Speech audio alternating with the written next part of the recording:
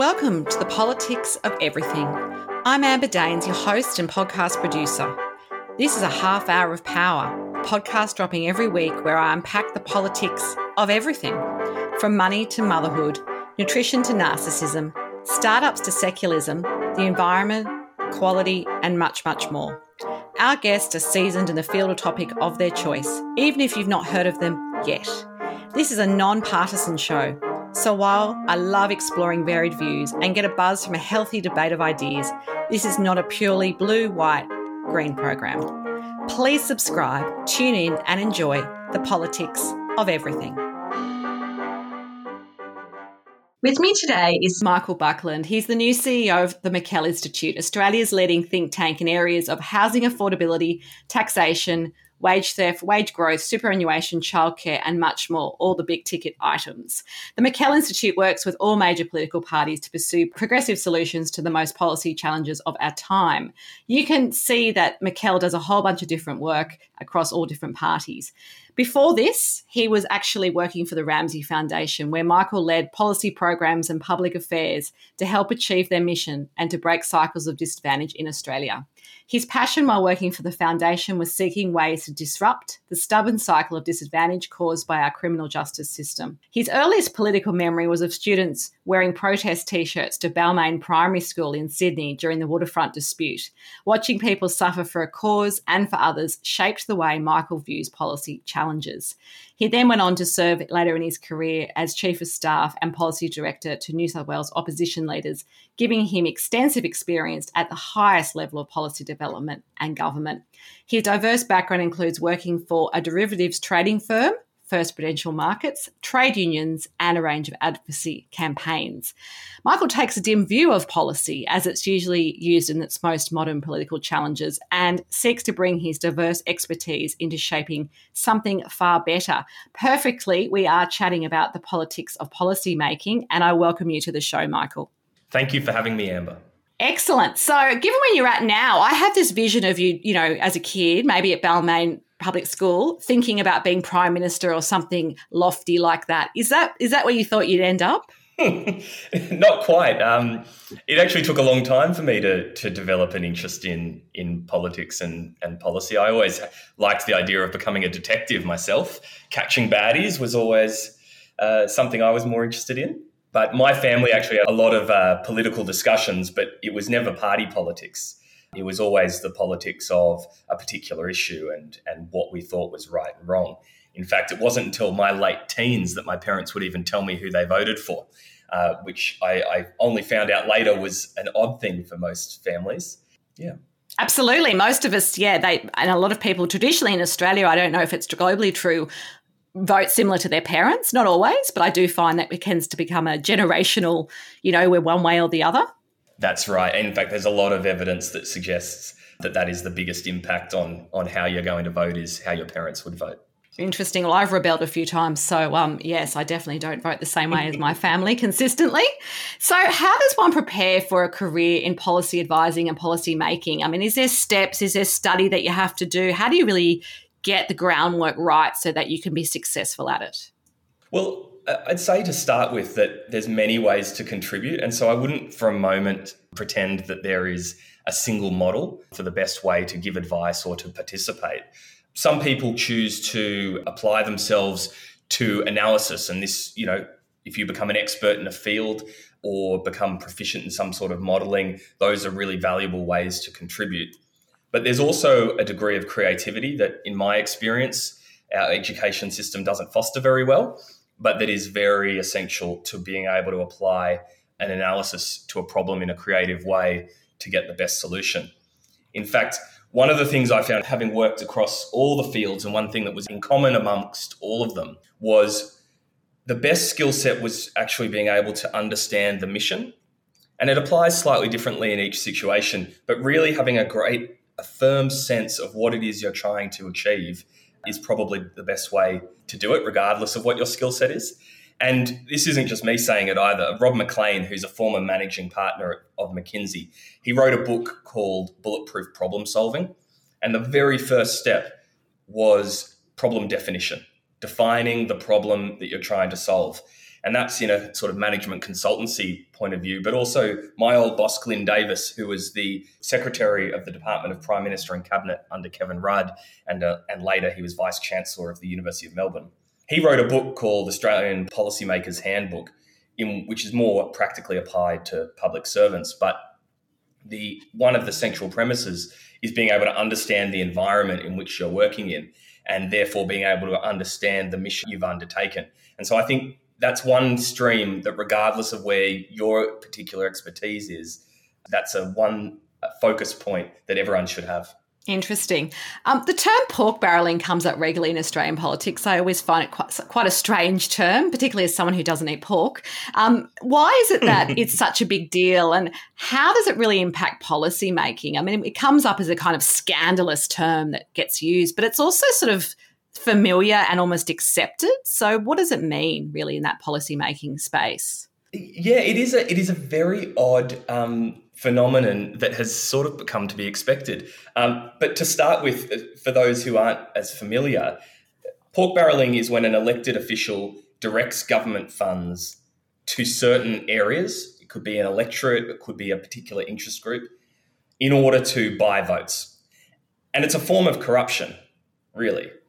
However, where it becomes a little bit more nuanced is that in modern politics, we somewhat expect our politicians to make decisions based on what will have the support of the public and generate votes for them.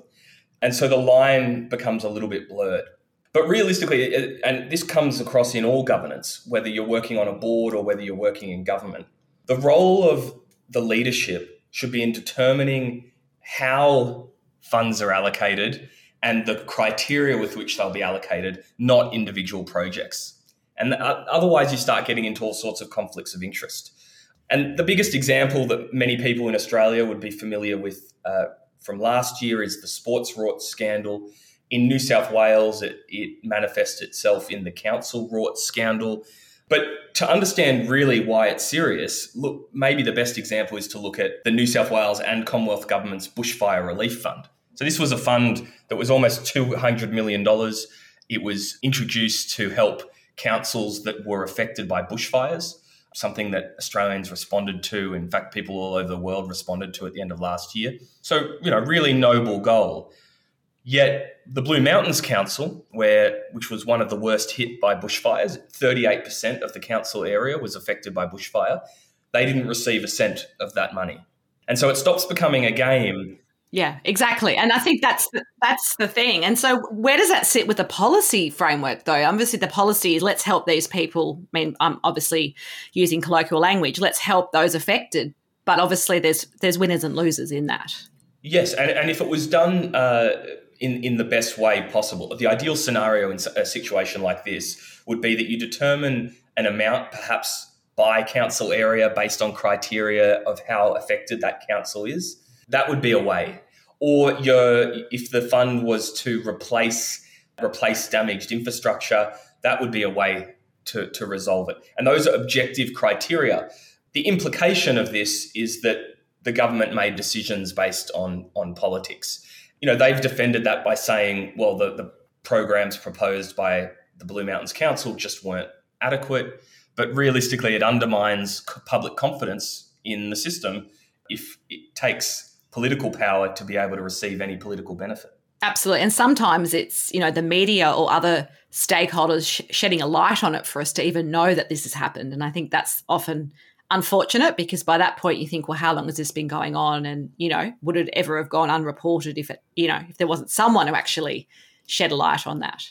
Yeah, and I would dare say that it is one of the ones that are reported are probably just the tip of the iceberg when it comes to how funds are administered.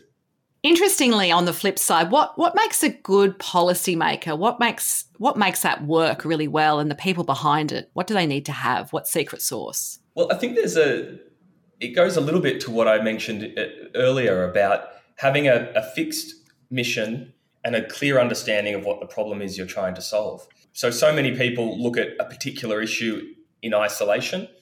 Government invariably, at least big political decisions, are almost always going to intersect with multiple sectors or multiple systems. And so to be able to understand that you're not working in a box, you're not working in a solo environment, and something that might have a positive effect in one area might have a negative effect in the other. And I think that's where the best policymakers have a very clear understanding of where they sit in that system. So in your experience, is there a fail-proof or best practice way to get a particular policy accepted or mandated? Particularly, obviously, there's different views on either side of the political spectrum, or there might be even within the own organisation or a party. How do you get that stuff through? I mean, if you've got the answer, I'll take it from you if you can manage it. I mean, the real answer here is a policy ever fully accepted? I mean, it took successive government election losses for the federal opposition in the 80s and 90s to change their policy to roll back Medicare. And that was when Medicare was finally accepted. But we all remember, campaigns from just a couple of years ago in which Medicare came up again. A year ago, I would have listed superannuation as a policy that was fully accepted in the 90s and as sort of a core part of our retirement system. But, for anyone paying attention, and it's only going to become bigger this year, superannuation is going to become one of the biggest debates of 2021, whether or not we go ahead with the increase in the superannuation guarantee, whether we allow super funds to be released early. So, I mean, to understand why we're sort of in this constant state of flux is probably to look at what standards are applied to change. And really, politicians who are pushing for reform are always going to be judged at a higher standard than those who are sticking with the status quo. And there's a reason for this. In behavioural economics, it's called loss aversion, where individuals tend to prefer to avoid a loss than to receive a benefit. So you would prefer not to lose $20 than to gain $20, even though in traditional economics they would be seen as identical. Because childcare, in 2020, the government made childcare free by paying half of the costs of our childcare centres. And that was during the sort of pandemic? That's sort of the era we're talking That's about, right. Where they've kind of come in and said, let's do this for now. That's right. It was a way to keep particularly shift workers able to work. My wife's a nurse, and so during the pandemic, she was busy and couldn't work from home. So having childcare available was essential for us as a family. And so the government did, I think, something that was broadly seen as very positive, and they made childcare free. And they covered half the cost of childcare, which ended up costing the government $131 million a week. It sounds like a lot of money. If you were to cover the full cost of childcare, back of the envelope, you're looking at about $13 billion a year. Negative gearing cost the government $13 billion a year. So if I was, king of the world, I might choose to replace negative gearing with free childcare.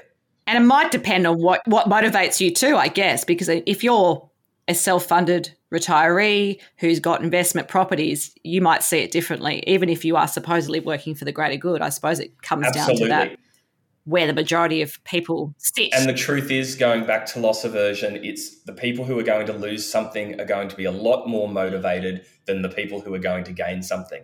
And so even though it's a straight swap, it's not, that's really the ultimate barrier to policy progress, is because of that fear of loss. That's interesting. It's in a similar theme. My next question to you is I've just been thinking a lot about the devil of the detail of policies. And obviously, as a general community, a lot of people, not all people, would agree that the big items like climate change and obviously the stopping the spread of COVID-19 is really right on our doorstep. As such, you often get not a lot of opposition that, we need to deal with these things, but obviously the devil's in the detail once again. So how do you actually make sure that there's sort of a solution, but it's obviously addressing all those individual concerns? I mean, I'm not thinking the people who are climate change deniers, for example, you may never convince them. And in my own studies of public relations theory, there is that sort of unaffected audience who you never really are going to convince. So you don't worry about them. You just kind of ignore them in a way. But there are others that are sort of somewhere in between. So how do you make sure that for the greater good, we can get this stuff done, but we're not sort of, I guess, navel-gazing too much about, how and when, and just making it happen, particularly if it's something really urgent like a global pandemic. And obviously climate change is also a big issue, but perhaps people forgot about the bushfires from a year ago and they're like, oh, COVID's the big issue. So I think it changes. And I guess the question really is, how do you make sure that we keep these things moving and we don't sort of pander too much to each concern? Oh, that is a fantastic question. And there's a lot to unpack there. I mean, to start, it's worthwhile remembering that it is quite common for, at least at the political level of decision making, for detail to be used intentionally to confuse a debate. And so sometimes that devil in the detail isn't someone's messed up. It's actually an intentional misuse of detail in political debate, which, it unfortunately can confuse a lot of people. Maybe one of the best ways to look at this is to... That's interesting. Yeah, is to understand at what level we're having discussions. So I don't know that we should be expecting our politicians to outline every detail of every policy. I think they should be looking at setting clear agendas, leadership, priorities. They should be trying to bring the public along with them. That is their role. And honestly, it's whether it's public servants or consultants or delivery partners, from a day-to-day point of view, they're often having a bigger impact. I would argue that the school principal and the teachers have such a huge impact on how my local school is run compared to maybe the education department. They both have a role to play, but they're different roles. And so the point I make there is that we sometimes are looking for our politicians to solve a problem that they're not well suited to solve. They're not going to be the ones who are best suited to go through all the details. They're the ones who are best suited to bring the public along for a new priority and an agenda. And there's an example here too. So if we look at climate change, to use one from your question, industry is investing very heavily in renewables. It's one of Macquarie Bank's fastest growing business units, and no industry participant is looking to invest in coal. They're far ahead of the political debate, and they're the ones making the decision. Absolutely. I saw ANZ Bank, for example, is no longer going to back a coal project. It's so one of the big four banks, ANZ, announced recently they're not going to back a coal mine project, which they had for years. Absolutely. There you go. And that is exactly the example of, and I don't think, opponents of this kind of that view describe this as corporate activism. I don't think it's that. I think they're making smart financial decisions, and this is where it leads them. And so, the point I'm making here is that sometimes the people who are actually making the change in society aren't the politicians. And at times we should take hope from that. Yeah, lots of people power there. So why would seemingly good policy sometimes fail? I mean, is it about not enough dollars behind it? Is it about not having enough public support? Is it the optics of a campaign, or is it something bigger, or is it all those things, or is it none of those things? I think it can be all of those things. One of the biggest issues is ultimately people don't always agree on what the objective is. And that's why a policy can't ever become universally accepted. If people don't agree, that climate change is real, how do we get a climate change policy that becomes universally accepted? One of the big, I think, pitfalls of policy in the last maybe 2 decades has been an increasing use of means testing. And this is essentially where you want to apply a policy, let's say cheaper access to childcare, but you want to apply it to only the people in need. And so, which sounds like a really good policy objective. And so you say maybe that only people who earn less than the average wage, about $68,000 is, I believe, the average wage for a woman in Australia, full-time wage. And so let's say you say only people who earn less than that average wage are eligible for this scheme.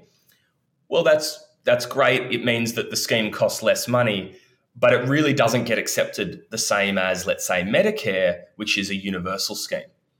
And to bring that same example into life in a more modern context, Anthony Albanese, the federal Labor opposition leader, last year announced an extension of childcare rebates to 90% of the cost of childcare for families earning up to a couple $100,000. So way higher than has been in the past.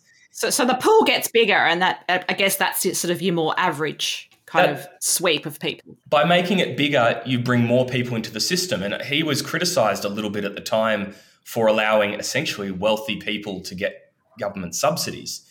But at the same time, the payoff is that you're involving more people in the scheme. You're defining the scheme as something that is universal, that is for everyone.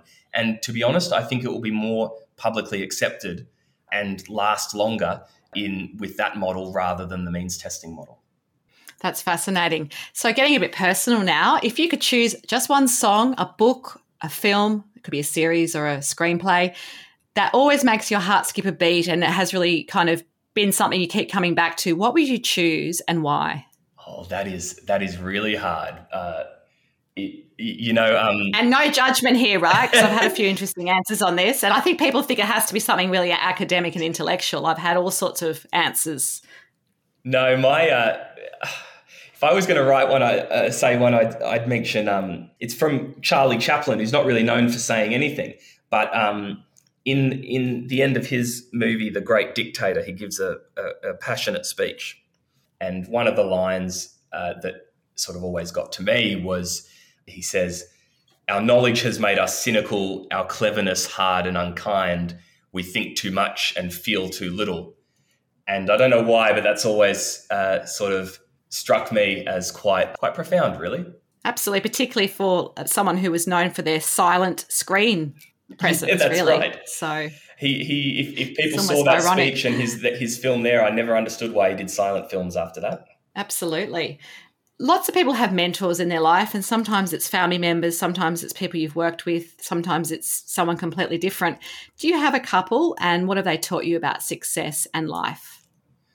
I have a lot, and it's because I've always kind of thought that the best thing is to take as much of the good from everyone that you work with. But the first person that comes to mind is Chris Neal. She's the chair of women's community shelters, and she was formerly Bob Carr's chief of staff that took him from opposition to government. And she's always enthusiastic and always keen to give it a go. And I thought that was really important. Someone else would be working closely with Glyn Davis, who I mentioned previously, sort of bestowed on me the importance of having a degree of intellectual rigor in the public debate and also how to manage leadership. And the final person I'd mention to get to 3 is Sam Crosby, who is the former CEO of the McKell Institute. One of the things I fear about reformist politicians is that they are sometimes too cautious and they're not proud. And he was always a strident advocate and wanted more confidence in advocating a position, and I really take that away from him. And now you've got big shoes to fill, of course. That's right. He doesn't make it easy for me. I'm sure you do great. So just a final takeaway, what would be your overarching message for anyone facing the politics of policy making? I'd say that everyone has a role to play. Okay. So everyone get out there, start to helping to shape policy. I have really loved our conversation today, Michael. If you want to connect further with the McKell Institute or Michael Buckland, I will have some details on our show notes. This is the Politics of Everything. Until next time, keep well. Thanks so much for listening today. If you've enjoyed the Politics of Everything, I thrive on your feedback. So please add a short review and share the podcast with your network through Apple, Spotify, and all the usual suspects. I'm always on the hunt for new and diverse guests. So if you or someone you know has a fresh idea you're busting to get out there, please email me at amber@amberdanes.com and my crew will get back to you very soon.